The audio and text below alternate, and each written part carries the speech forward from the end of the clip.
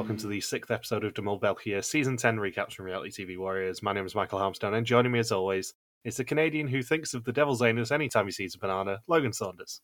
Good evening. Good evening. We're going to start with the question that has been on everyone's lips for the last week. Where in the world is Logan Saunders? I am in Armenia. It's not Kiev, friend. It is not Kiev, friend. You've decided to do your own Vidum pilgrimage and head to Yerevan. Or Yerevan, as my Amazon device described it when I was trying to make sure that I had the right time zone.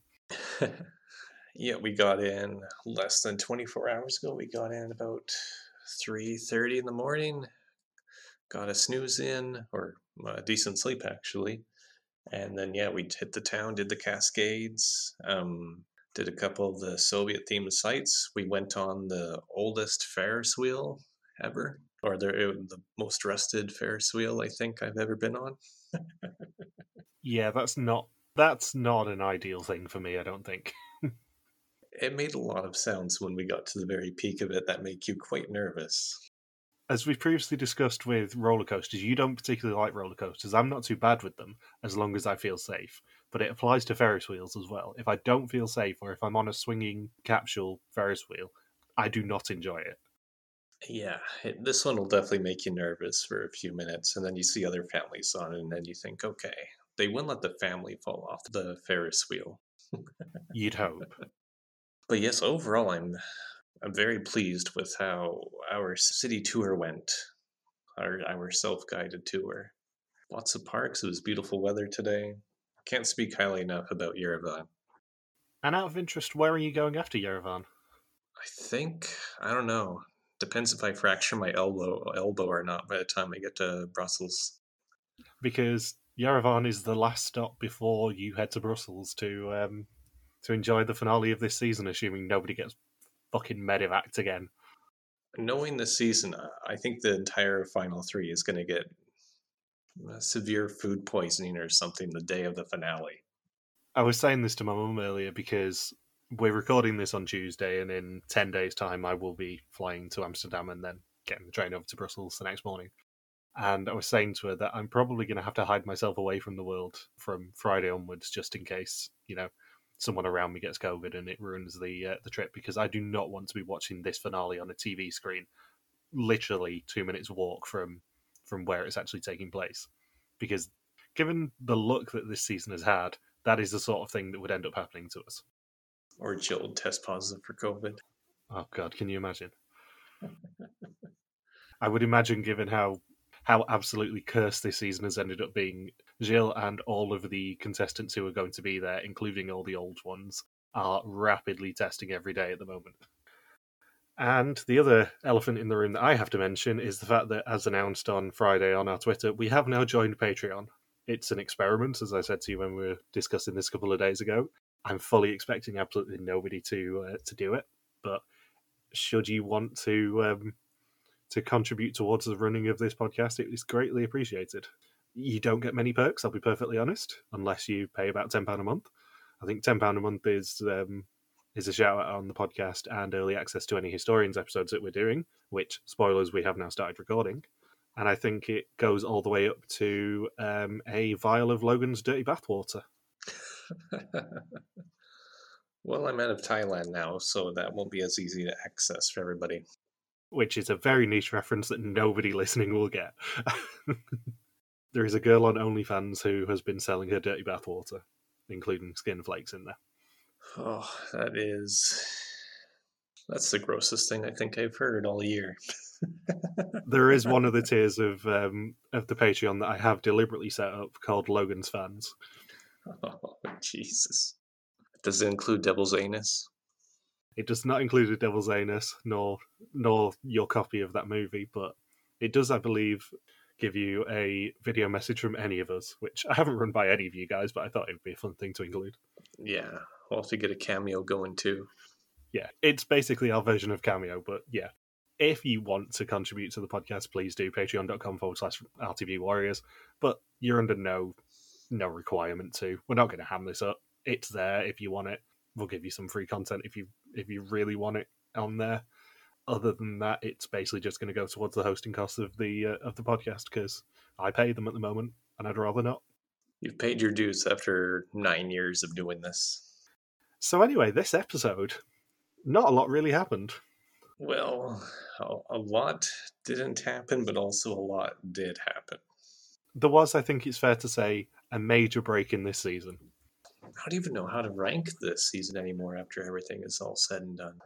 It's a very interesting concept because someone did ask on the Discord earlier whether it's worth putting a ranking together of seasons.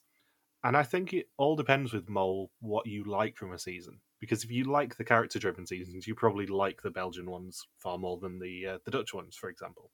I think there are definite highs and lows for both franchises. Vidum's lows are significantly lower, obviously.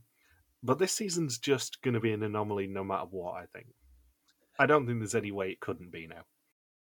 It's the experiment of what a production team does when everything goes wrong through no fault of their own. It's just extremely unlucky circumstances. We have somebody fall during a running challenge on a flat surface, which they did not anticipate. Of course, it's the loose rocks that contributed to it, but I mean, what are the odds, really?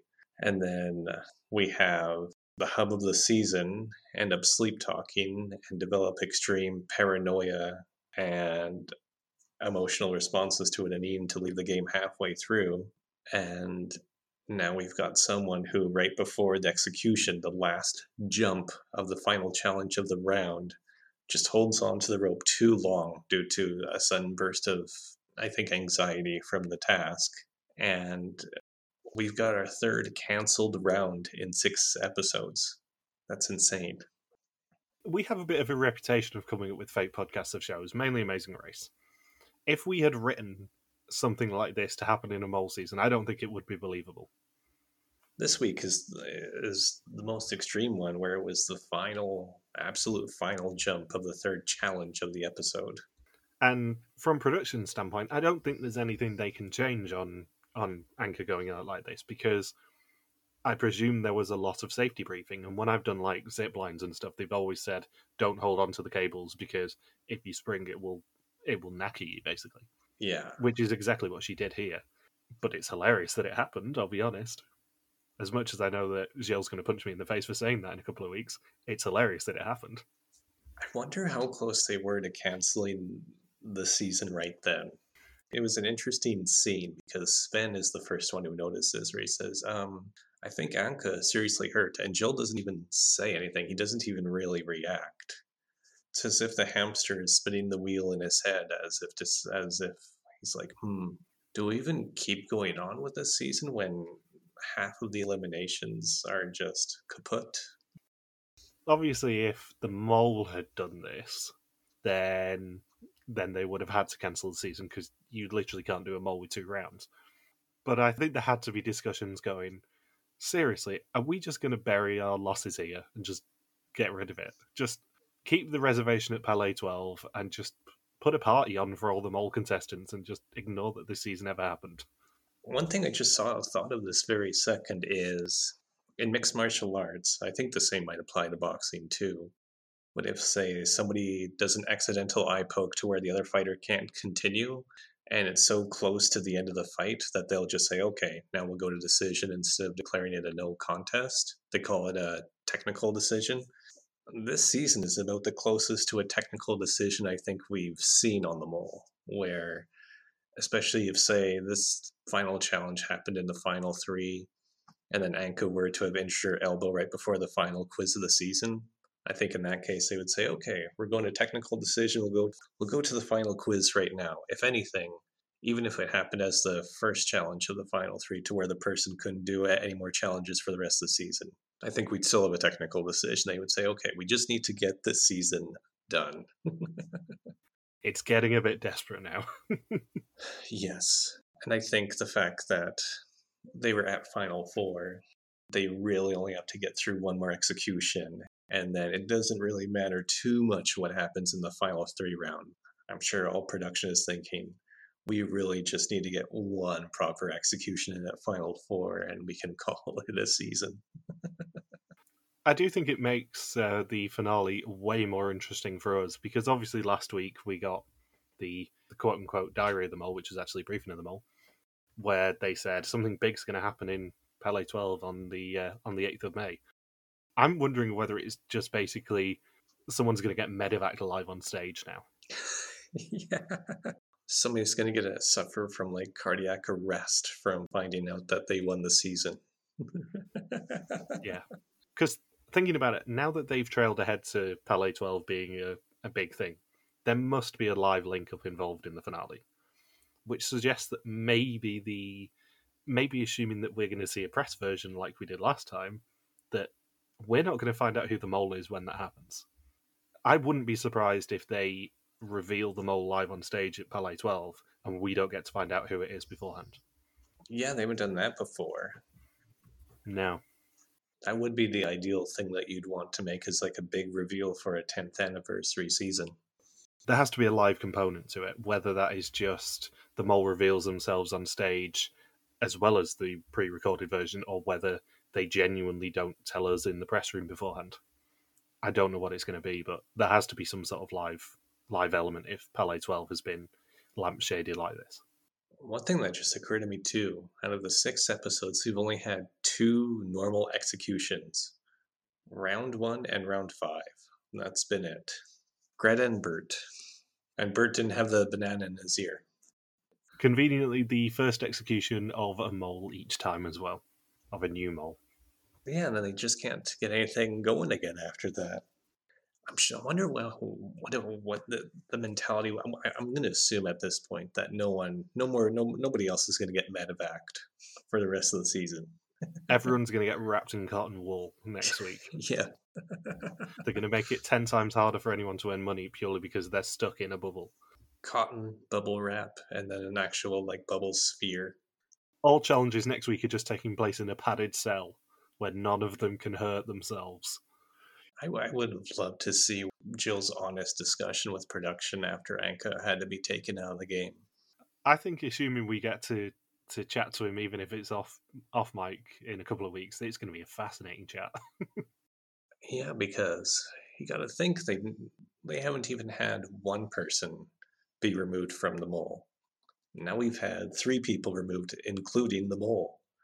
Yeah.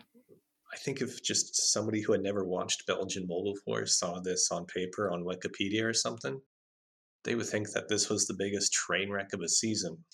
Oh, it's absolutely chaotic, but if any production team can make it work, even though it's basically a Charlie Brown season, this production team can. Yeah, and that's the fascinating thing too. Like with Survivor, when they've had Micronesia fans versus favorites, I've never really counted that as a real season because of all of the injuries and medevacs and quitters and the odd twist thrown in at the end. But here with Belgian Mole, it still all feels very legitimate in terms of how the game has been handled. I think it'll mean that for next season they have lots of these policies in writing already, so they don't have to worry about them. It'll make them think about every contingency, if nothing else. Yeah, like what happens if, say, 7 people got medevaced throughout the course of the season? They just bring in a team of 10 intruders. Covers every base. Everyone has a stunt double for the jumps now. They just CGI in one of the intruders. It works perfectly. Yeah, Toon's stunt double could just be Noah. Like next week, it'll be a poker game as one of the challenges where the poker chips are represented by Passfragen. What else? What other challenges could they do where they don't, like maybe an eating challenge? No, that's too prone to injury if people get indigestion. That's true. It needs to be something that requires 0 physical activity. What about that predict which horse will win the race challenge from Argentina? They can do that one. Yeah. And that other challenge from Argentina, the Jill one where he was too aggressive. Well, they can have the mole's the only person who can hear you challenge as well from Argentina. That'd work. Yeah. No wonder no one got medevaced in Argentina.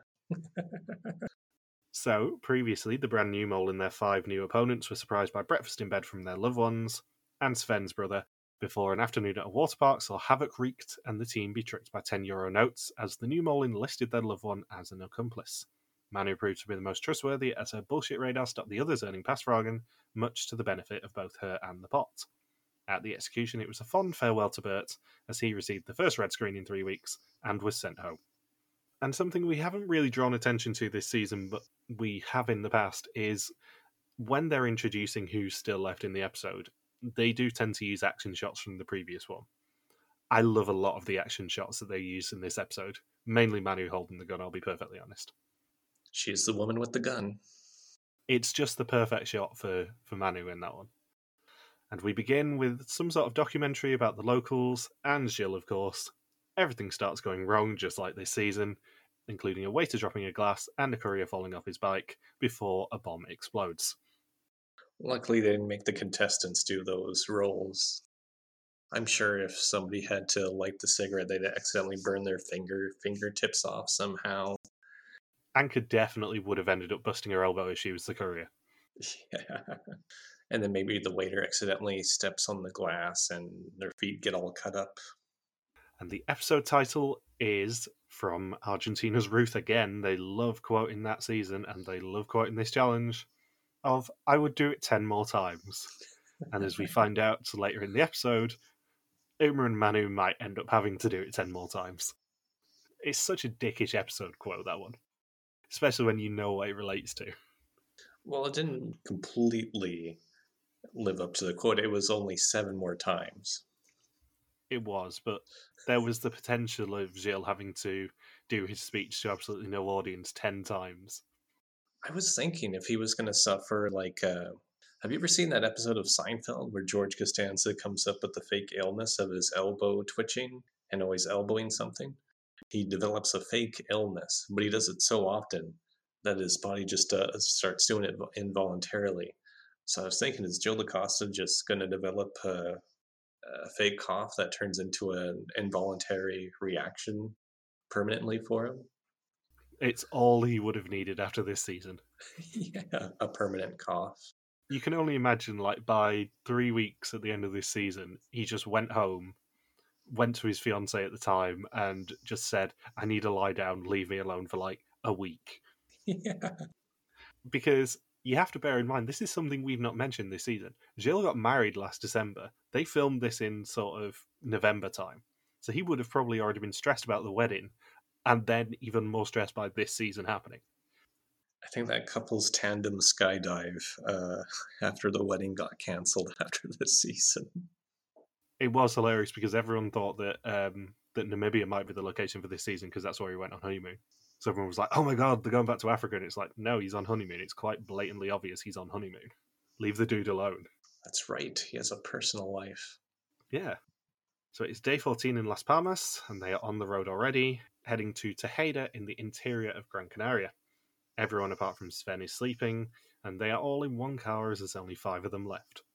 They get a call from Gilles telling them they're playing for a lot of money in Tejeda, but he's looking for 2 volunteers who can take a punch. Which is nobody in this cast. Unsurprisingly, Manu says she can, and I mean, if you had to guess out of the final 5 who would volunteer to take a punch, it probably would be Manu. And Sven describes himself as soft as a China doll, which coincidentally is also a description you can use to describe Anka's elbows.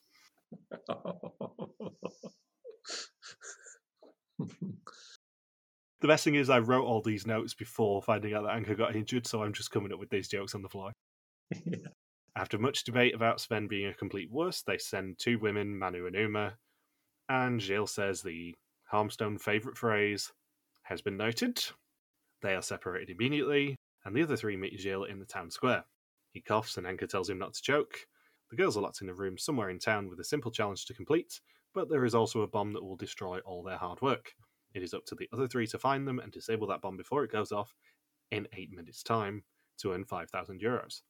All the information that they needed in the square, and Gilles takes his seat at a table. And the first sign that I had that something was up with this challenge was the fact that they don't usually display the prize on screen. They showed it as stake, €5,000, and it made me inherently suspicious. I actually had in my notes, something tells me it won't be €5,000 soon.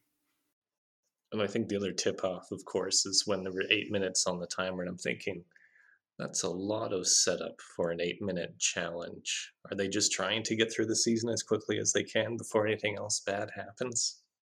Before anyone else falls over. Yeah. Uma and Manu are in a shed 500 meters away from them, chained to the floor.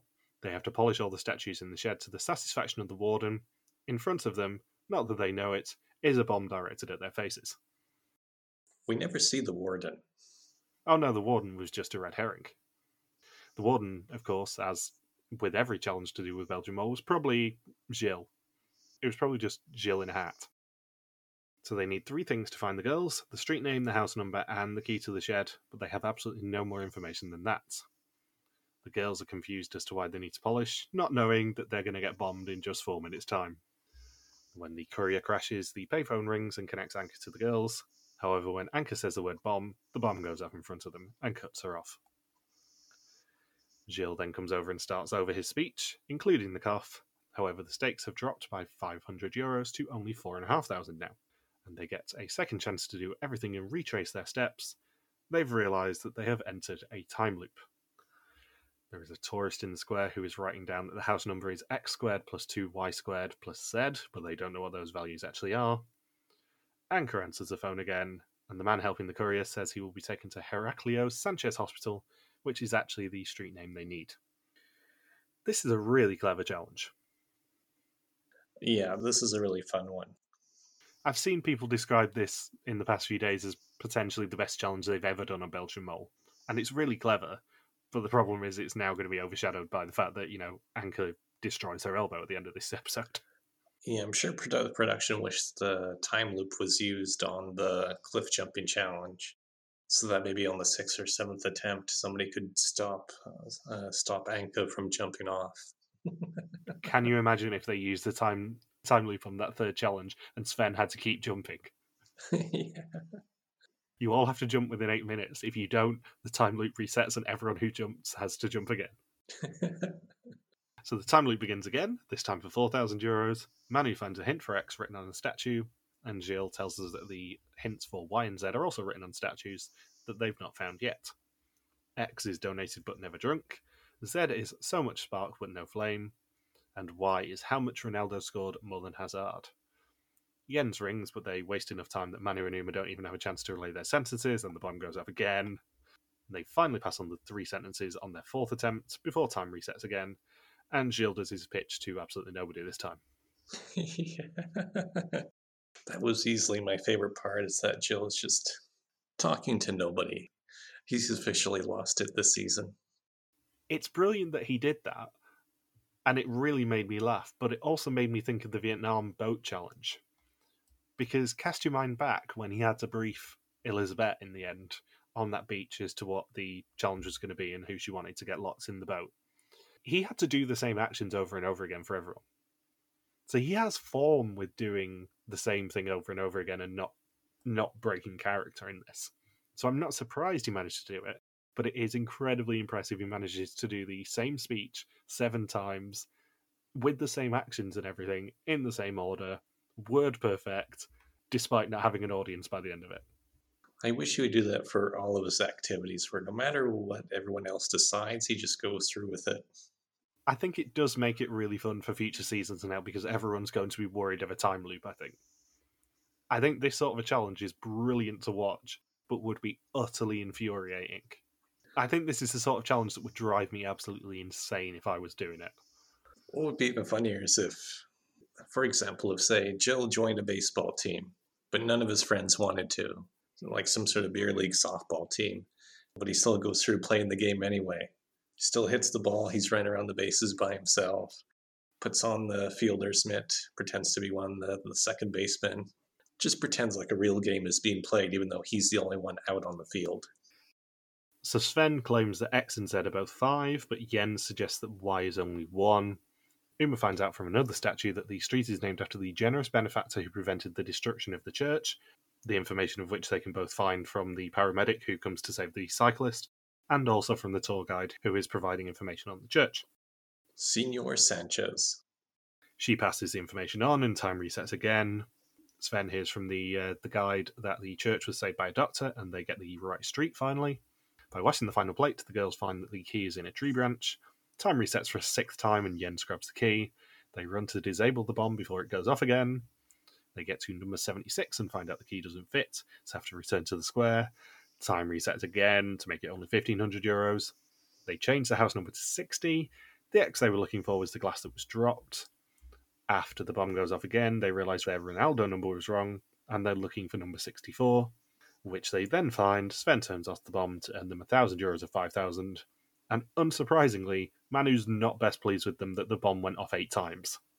Yeah, there were a couple of suspicious things. One, that Jens didn't hear Manu and Uma on the phone there. I think it was during the third attempt, where he's just like, hello, hello. So that was suspicious. And the fact that all of them didn't clue into the Ronaldo number until at the exact same moment. It's like they were all trying to loosely sabotage the house number. Yeah. I will be perfectly honest. I'm going to skip ahead slightly. Jens is my suspect now. I am in this episode in a big Jens tunnel because he was super suspicious in all 3 challenges. And also, there's certain bits that we saw him say last week that come back to haunt us this week, basically. So I'm very much on the Jens train right now. And Uma's pissed off with this challenge. I think her quote was, 2 women on a chain doing dishes. I wish I took an actual punch. Yeah.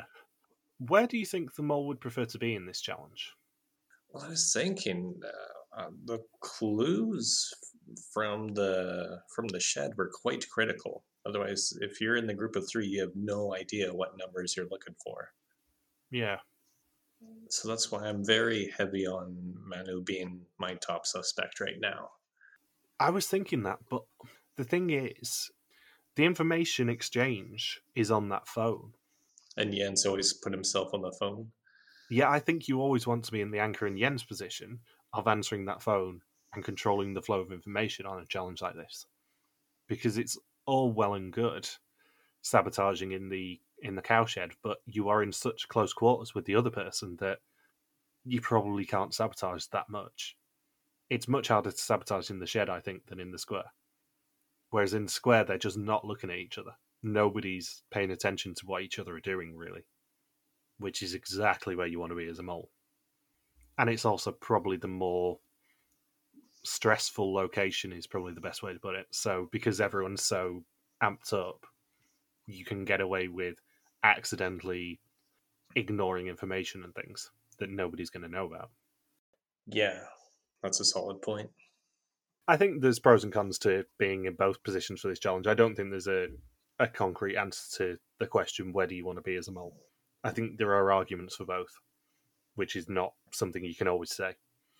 Yeah, there's some challenges where you think there's no way the mole was in that spot since there's no risk or it's just not a commanding role to be where money is going to be earned in the pot or taken out of the pot. Yeah, going back to something I said in the premiere of this season, the reason that I was looking at Sven initially was because the mole would never want to even risk not being a part of that challenge and sabotaging. So the mole was always going to be someone in the first 2 groups, really, who were the only ones guaranteed to actually be there. Ironically, I should have looked in Philippe's direction, but yeah, it's the same logic. In this challenge, I don't think there's a bad position for the mole to be in. There's a tougher position, but I don't think there's a straight up, this is the wrong place for the mole to be, like there would be in that opening challenge where if the mole was in a coffin or if the mole was on the chain, they strongly risk not being a part of that challenge and not being able to sabotage. So on the way back to their hacienda that they're staying in that evening, Jens is driving and sees everyone sleeping and swerves the car to try and wake them up for his own amusement because he's a gigantic prick. And surprisingly, no one gets seriously hurt.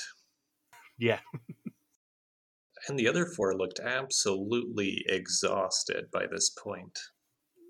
Yeah, I know we said this last week, I think it was, that we really want to be friends with Manu. I really want to be friends with Jens after this season. He is also very much my sort of people because he's chaos. He just enjoys messing with people, even if he's not the mole. Yeah, he's bananas. Speaking of which, he does the sloppiest cannonball I've ever seen into a tiny hot tub. And somehow that didn't injure him. Somehow he isn't the one person who is injured. Yeah. Because that's a very dangerous thing to do. So they arrive at the hacienda and chill in the hot tub after a long day. Anka says communication didn't go smoothly because the girls were asking too many questions in the 10 seconds they had. Manu says Anka was the person they spoke to most. You always get a lot of unnecessary information with her. She doesn't get right to the point. Jens says Sven used to be a strong candidate, but he's been aloof the past couple of days since the new mole assumed their role. And Uma says the mole will have been in the other group because her and Manu had absolutely no control over the challenge. Sven thinks most of the blame was in that bomb room. He says the atmosphere is good, but everyone is a little bit pricklebar now. And it's interesting that he uses the word irritable or pricklebar, as we found out earlier in the season, because it is a direct callback to that second challenge. In the Cactus Challenge, Gilles was looking for 4 people who are a little bit pricklebar or irritable. That's a solid connection. So that sent my antennae up a little bit. I still don't think it's Sven this week. I think it's Jens, but that's the sort of thing that if it is Sven in the end, then I'll be kicking myself about going, I picked up on the pricklebar reference, you bastard. So they are in Arucas on day 15. Sven and Jens have a lie-in, which the girls wake them up from, and they seem to be sleeping in the same bed now again. After having their own rooms, they seem to be sleeping in the bed now. Well, the group is so close. Maybe they asked to be in this, or maybe production waited to make sure whoever was the new mole didn't sleep talk at all last round. So Gilles meets them in the back garden and tells them they're not straying far. Gran Canaria has a great climate for growing bananas, which are nutritious, healthy, and, pointing at Jens, great on clothes. And if Jens is not the mole, that banana combo is an inspired choice for this challenge. He puts them in a cage and locks them in. Inside is a map with 7 quiz questions on it of a differing distance from the cage and prize money attached. The cage opens for 2 minutes at a time, during which they've got to run to a question in the banana plantation, answer it, and run back in pairs. Anka and Uma are the first with a question, which is flora and fauna for €300. The other 3 can earn them an extra 30 seconds by slingshotting a banana into a net successfully. And their question is to name the type of poisonous spider that was found in an Antwerp supermarket in 2015. Each of the 4 answers has a banana with a barcode stuck on it, and they pick yellow sac spider. By the cage is a barcode scanner where they can see the value of their banana. They return with 30 seconds left. If they scan a banana that is wrong, they will lose a third of its value from their winnings in this challenge. They choose not to scan it and are right not to, as it was wrong. This is the sort of challenge that is very interesting to watch, not that interesting to recap. So I'm going to be perfectly honest, we're going to really rapidly skip through this. Yeah, I don't really have many notes other than, I would not have thought of what the Chiquita banana woman looks like on the sticker. And the Bananas movie poster looks a lot like Woody Allen. I'm thinking the only way you get that wrong is if you don't know who Woody Allen is, which I think would probably only apply to Toon. And then the banana painting on the album cover, I was thinking, well, Rolling Stones has a really iconic one. Pink Floyd has a really iconic album cover. And I just can't see the Killers having a banana on their album cover. So I was thinking, well, I guess it's got to be the Velvet Underground by default. No, and more importantly, I think it was deliberately a cover by Andy Warhol, who I don't think was still alive when the Killers started. The Killers only really got popular in sort of 2002, 2003. Yeah, and there aren't really too many iconic album covers from the past 20 years or so because of digital media. So yeah, Sven and Manu do Logic, also worth €300, and it's a banana plantation themed logic puzzle. Sven just randomly picks an answer with 30 seconds left, and they sprint back. He scans and is right. Uma and Jens do film. They're asked which director directed the movie Bananas, and is depicted on the poster. As we said, they both think it looks like Woody Allen and scan it with 52 seconds left, earning them another 600. Anka and Sven head to advertising. Uma gets the banana in the net, earning them a bonus 30 seconds. And they're asked which of the 4 images of the Chiquita logo is correct. Sven picks the right one and earns another €300. Uma and Manu are sent to music, and because it was filmed on a banana plantation in Hawaii, they of course score them running to the music question with the theme from Jurassic Park. Yep. I'm 99% sure that Jurassic Park filmed on a banana plantation in Hawaii. Or even closer to the Dole plantation in Hawaii as well. Bananas, pineapples, same thing. Yeah, definitely filmed in Hawaii. I think it was a banana plantation. It's just a wink, wink, nudge, nudge. Jens and Sven run to Wetenschap, which is science, but it's worth €1,200 and very far away from the cage. They are asked why bananas are curved, and they choose that bananas curve towards light, which is obviously a bullshit answer. They scan the banana, but are wrong, so lose €400, and it's actually because they grow against gravity. Only TV remains, and it's the furthest question from the cage, and worth €1,200 if they're right. Anchor and Uma are sent to that one, and they're asked which Sesame Street character has a banana in his ear in the infamous clip. They appropriately choose Bert. They have only 20 seconds left and won't make it without extra time. They miss the cage and are out of the game. Shield tells them they were wrong on that question anyway, so it's lucky that they were late, but they can take €1,400 of 4,500 for the challenge. The clip of Bert and Ernie, dubbed in Flemish, has scarred me for life. Someone dug it out, the Dutch version of it.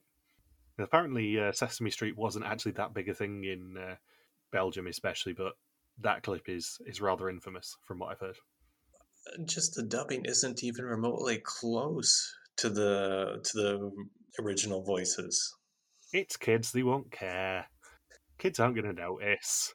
Oh, I'm sure there's a kid going on Twitter saying, "This show's a phony." Not for the first time, Mr. Saunders. You're thinking too hard about this. They need to recast the voice actors for Ernie in the Flemish version of Sesame Street. It is not faithful to the original voice. So Gilles then invites them after the challenge for a quote-unquote banana break, at which Uma ruins the mood by describing the top bit as the devil's anus. And he tells them, in a beautifully punny way, that it was a very fruitful day. And then we get a real sign that this is a very, very tight-knit cast. I sent Bindles one message when I was watching this episode yesterday, and it just said, in all caps, they got tattoos together? Seriously, like, if we had written this in a jokey podcast, I don't think anyone would have even believed us.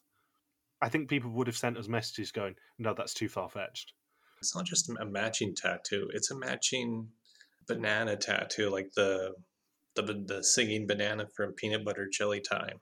Yeah, like, if you'd said to me, oh, someone gets a tattoo in this episode, I would have gone, it's Jens, isn't it? And it's like, yes, obviously. But if you told me that everyone had got a tattoo, including China Doll Sven, Scaredy Cat Sven, and I'm saying this fully in the knowledge that if someone turned around to me and said, let's get matching tattoos, I'd tell them to do one. Even Scaredy Cat Sven did it. And I wonder how much alcohol was involved in that decision. I don't know. I think the last thing you want to give an injury-prone group of players is alcohol. I suspect they may have been out for dinner and gone, let's all get matching tattoos. And nobody said, are you sure that's wise? So yeah, they play a game of chance with Jens, and it ends up with them all getting tattoos of bananas. And the tattoo artist was wearing a shirt that says, "Quit your bitchin'." And I'm really glad that the tattoo artist wasn't there when Anka fractured her elbow. Come on, Anka, you got a tattoo yesterday. Just remember what my t-shirt said. No matter what pain you feel. Quit your bitching. So they all wake up on day 16, one tattoo richer, and it says a lot about how drawn they are to each other, that only 2 of them had got a tattoo before this, and now all 5 of them have. Gilles meets them atop a cliff for the final challenge of the episode, one that they will need both luck and courage for. In pairs, they will be given an opportunity to jump into the abyss to win money for the pot, a personal advantage, or maybe absolutely nothing. And in the evening, presumably before they all got drunk and tattooed, the mole decided the order of their jumping and who would be spinning the wheel for who. They say, I'd let Sven and Jens start together as they don't believe in each other. So right away, maybe no one will jump at first, and the others will hesitate as a result. Once again, the mole's gut instinct backfired. Yeah. They will be doing a 60-metre jump off a cliff. Anyone who does it will earn a guaranteed €250 for the pot. However, the other person with them will be spinning a wheel to earn extra stakes for the jump. Maybe €500 or €1,000 for the pot, €1,000 out of the pot, 1 pass farag for the jumper, 2 pass farag for the jumper, 1 pass farag for the spinner, or 2 pass farag for the spinner. Whatever is spun is only won if the person jumps. Michael Boatman had a very similar challenge he had to do in Celebrity Mole Hawaii, where it was him and I think Eric, who both had to jump off the cliff to earn money in Celebrity Mole Hawaii. And Michael Boatman said, I'm not going to do it. It's too dangerous. I might hurt myself. I don't think my wife would want me to do this. 15 years later, Michael Boatman is very justified in not jumping off the cliff into the water. Yeah. This is basically that combined with the Final Four exemption challenge in Czechia, where they were spinning the wheel for advantages for each other. What was interesting while watching this challenge is I was thinking, this is quite dangerous because I didn't even think about the elbow fracture injury possibility. I was thinking about like when you're flying around and your body ends up hitting against the side of the cliff. And that's where I thought the real injury opportunity was. Setting aside the anchor of the situation, would you do this?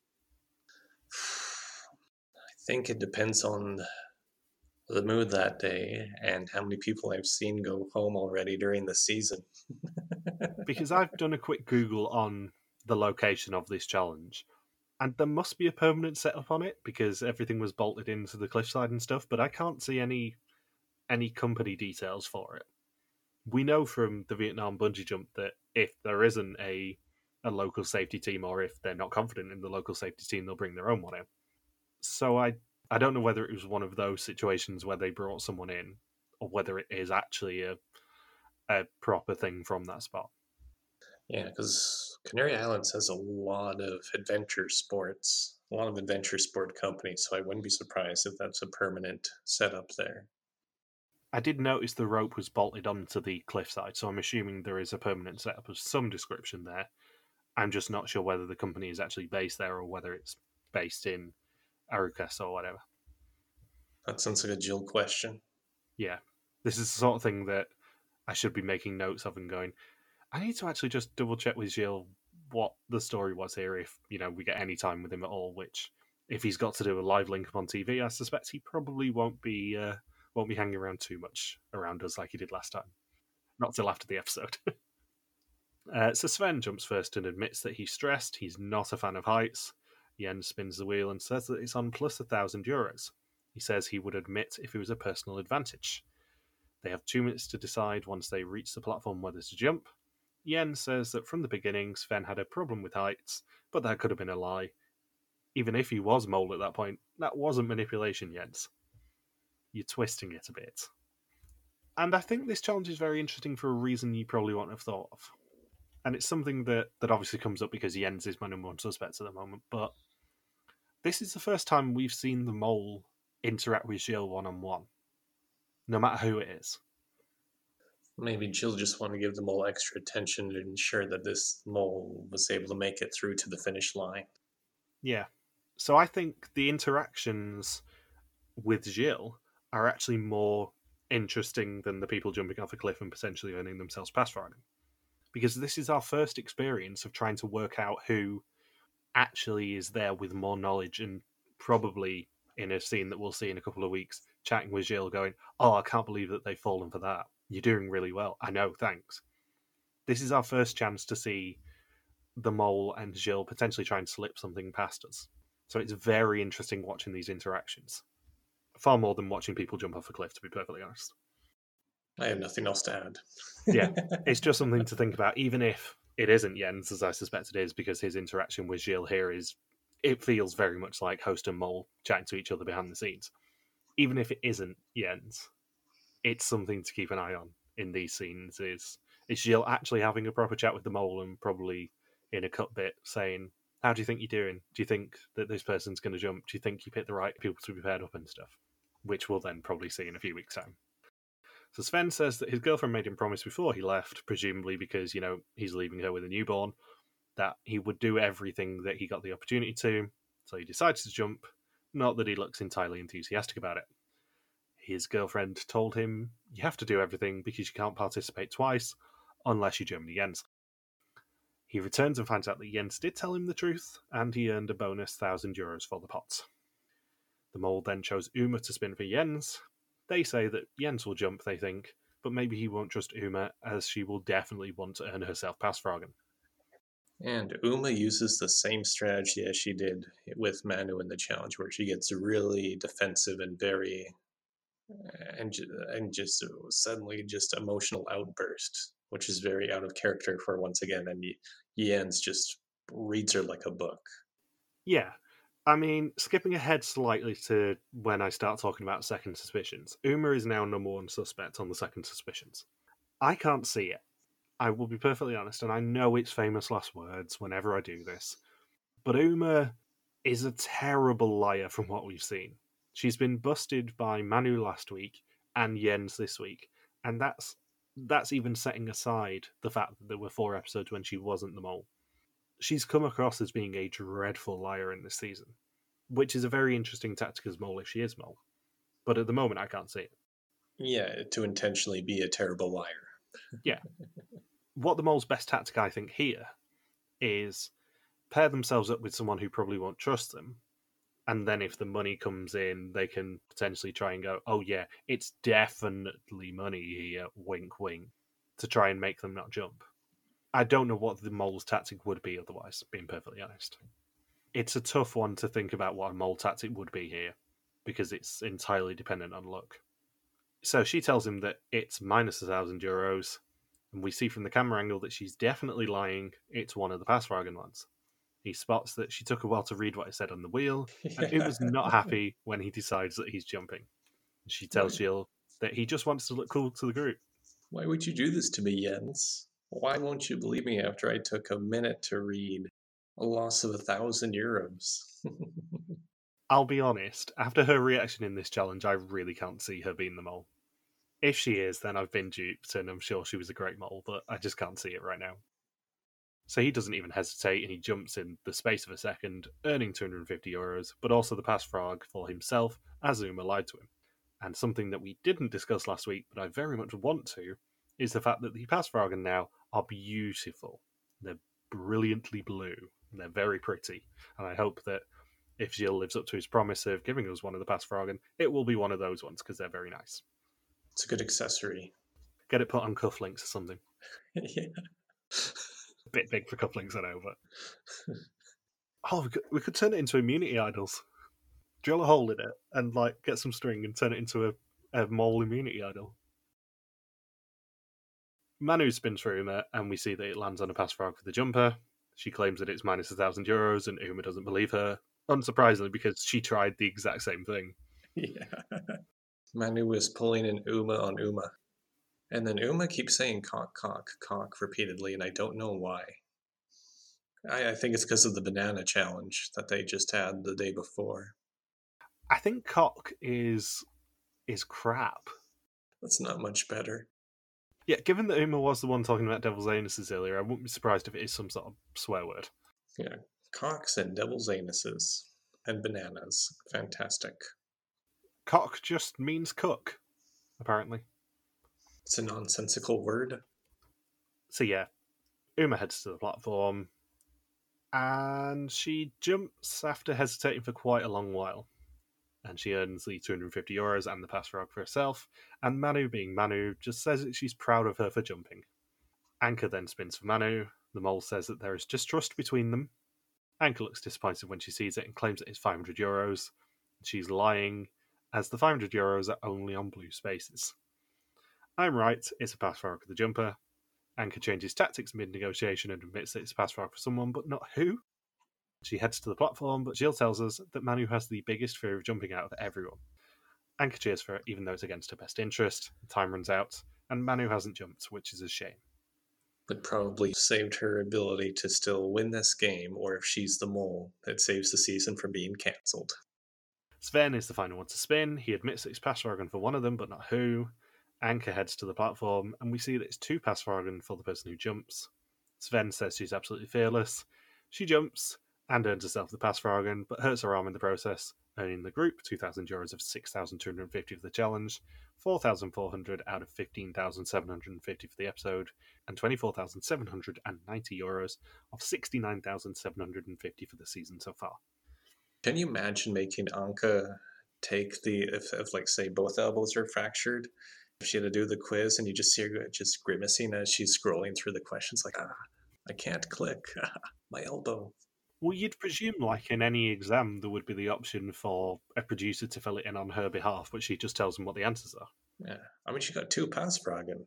I mean, there's a chance somebody could go all in and be executed, and she's still in the game. And at the elimination, we find out that Anka suffered an elbow fracture and cannot continue the game, earning her a red screen. Now, this is a question that came up on the Discord yesterday, and I want to know your thoughts on it. Should the pass fragging carry over? That's a good question, because I remember in Survivor, it always annoyed me when they'd have the medevac after the immunity challenge, but before tribal council. And then the following episode, they had to, person who won immunity had to give it up and try to win it again. That's what happened to Tyson in Survivor Tocantins. And that format always pissed me off. I'm in two minds about this because, on the one hand, it's obviously probably the right thing morally to do, even though it goes against what they usually say about pass fragging, that they have to be used on the very same round that you earn them.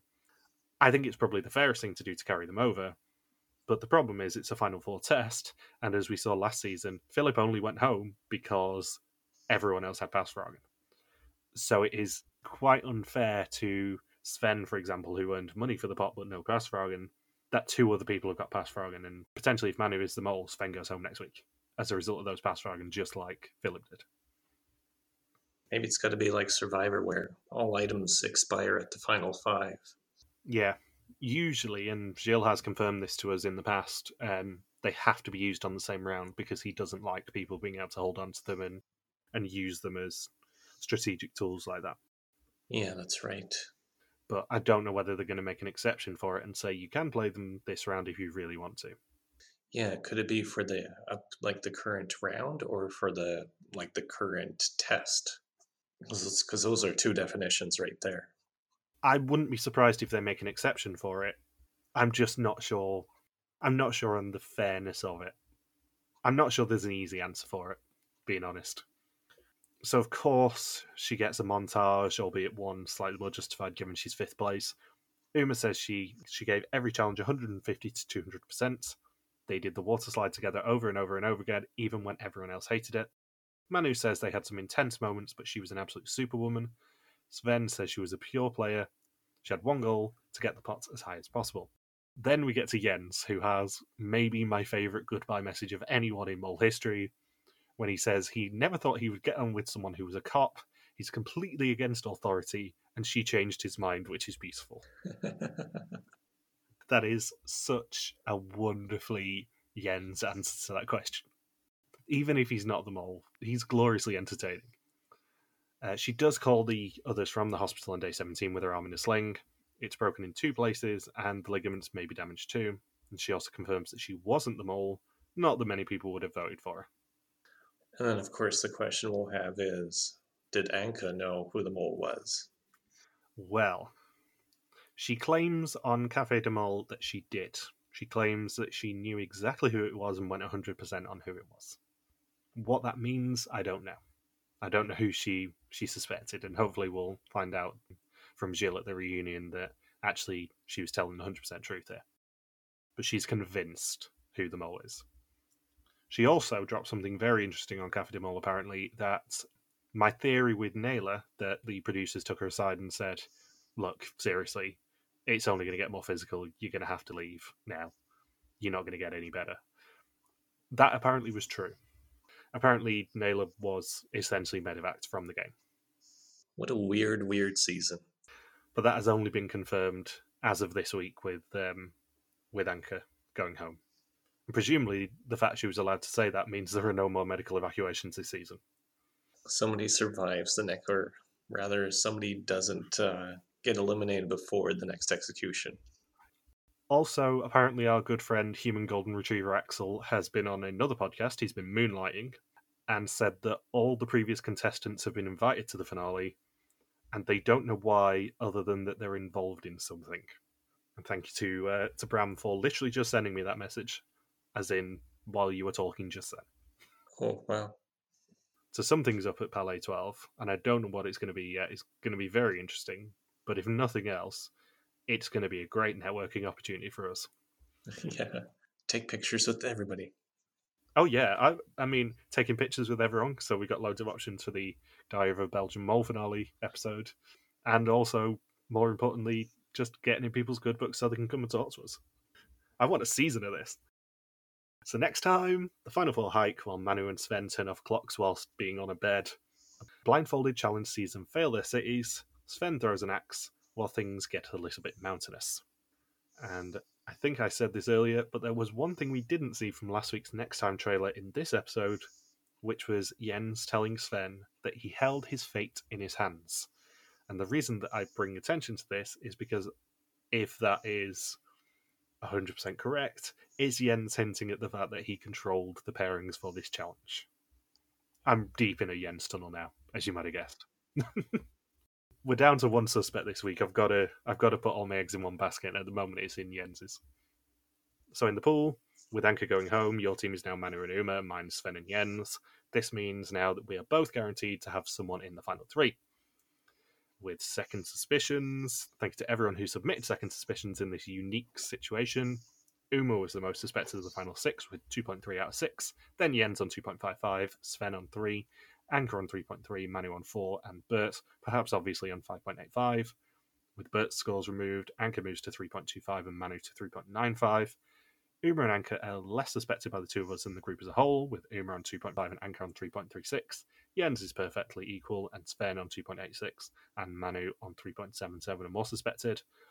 As is traditional now, two people didn't place Bert last. Everyone had at least one second suspicion, except Bert, and Uma had the least bottom two suspicions. I know for a fact the person with the least number one suspicions on second suspicions is Manu, and there is only one. And the reason I bring attention to this is because I also know that one person was you. So if Manu is the mole, you win second suspicions by default. I love that. Just putting that out there 2 weeks before the finale. With Anka going home, the order's now Uma on 1.95 and 2.14, including us, Jens on 2.10, Sven on 2.6, and Manu on 3.35. Compared with first suspicions, Sven and Manu are less suspected, and Jens and Uma are more suspected. 2 people, which is Bindles and Tim, had Anka at number 1. 5 people, David, Joseph, April Bride 15, Fly 101, and you had Anka at number 5 or number 6, and now have the lowest score possible of 10 points remaining. One person still has a score of 15. Who do you suspect, Mr. Saunders? So Manu's still number 1 for me, then Jens, then Sven, then Uma. And mine are almost identical to that. Mine are Jens, obviously, for the numerous reasons that I've mentioned in this podcast. Then it is Manu, then it's Sven, and then it is Uma.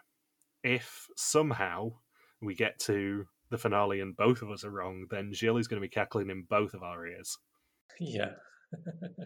Finally, some justice for this season. Next week is the last opportunity for either of us to even suspect Uma once, can I point out. Uma has gone 6 weeks with 0 suspicions from us. I don't think that's going to change. Neither do I. Not unless Jens goes home next week. Talking of who goes home next week, who do you think it's going to be?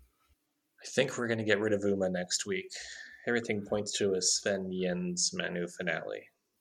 I think for the season to end on the highest note possible, it needs to be Jens, Sven, and Manu as the final 3. So Uma goes home, hopefully. If Uma's still there, then she's fun enough, but I mean, if she is still there, it's going to be a crushing loss whoever goes home next week. I'm going to be devastated. Because Sven's the one who's really tough to read. Jens is all wacky and a bit crazy. And then Manu just gets really intense. Sven absolutely does not react to things, and it is hilarious. You'd think on paper someone who has a complete, stony face, not reacting to anything would be the worst person possible, but he's hilarious. And spoilers, he's our banner this week, because his reactions to having to do the canyon swing were delightful, and it very much gave me Lloyd vibes. I still think Manu is winning, though. I think Manu is the winner, Jens is the mole, and Sven is the loser. Yeah, at this point I'm thinking Manu's the mole, Sven's going to win, and then Jens is the runner-up. Either way, I don't really mind who wins. I do like all 4 of them. Uma is just at the bottom of my list of enjoyment. it's a classic Belgian situation of I don't really care who wins because they're all nice. Yeah, there won't be a bad outcome no matter what, unless somebody gets medevaced. Well, yeah. It's just that I think if in 2 weeks' time Manu is announced as the winner, I'm going to be very happy for her. If Jens is announced as the winner, I'm going to be very happy for him. If Sven is announced as the winner, I'm going to be very happy for him. I do think it's Manu winner, Jens is Mole right now, though. Have you got anything else you want to say before I let you go to bed? No, our recording is longer than the episode itself again. As always, have we done a recording this season where it's been shorter than the episode? I don't think we have. Maybe week 2. Week 2 was an hour and 12. That's the closest we've got. Jesus. So, thank you for listening to our De Molbechia Season 10 recap. We'll be back next week to continue the hunt for the new Small in the Canary Islands. Don't forget you can contact us on Twitter, Facebook, YouTube, or Instagram where we are RTV Warriors, or you can email us in contact at rtvwarriors.com. You can also support us on Patreon at patreon.com/rtvwarriors. Logan's on Twitter at Logsapawaki, and I'm MJ Harmstone. Thank you as always to Natalie for the subtitles. We'll see you next week. Peace out and just chill till the next flavoring. Gah!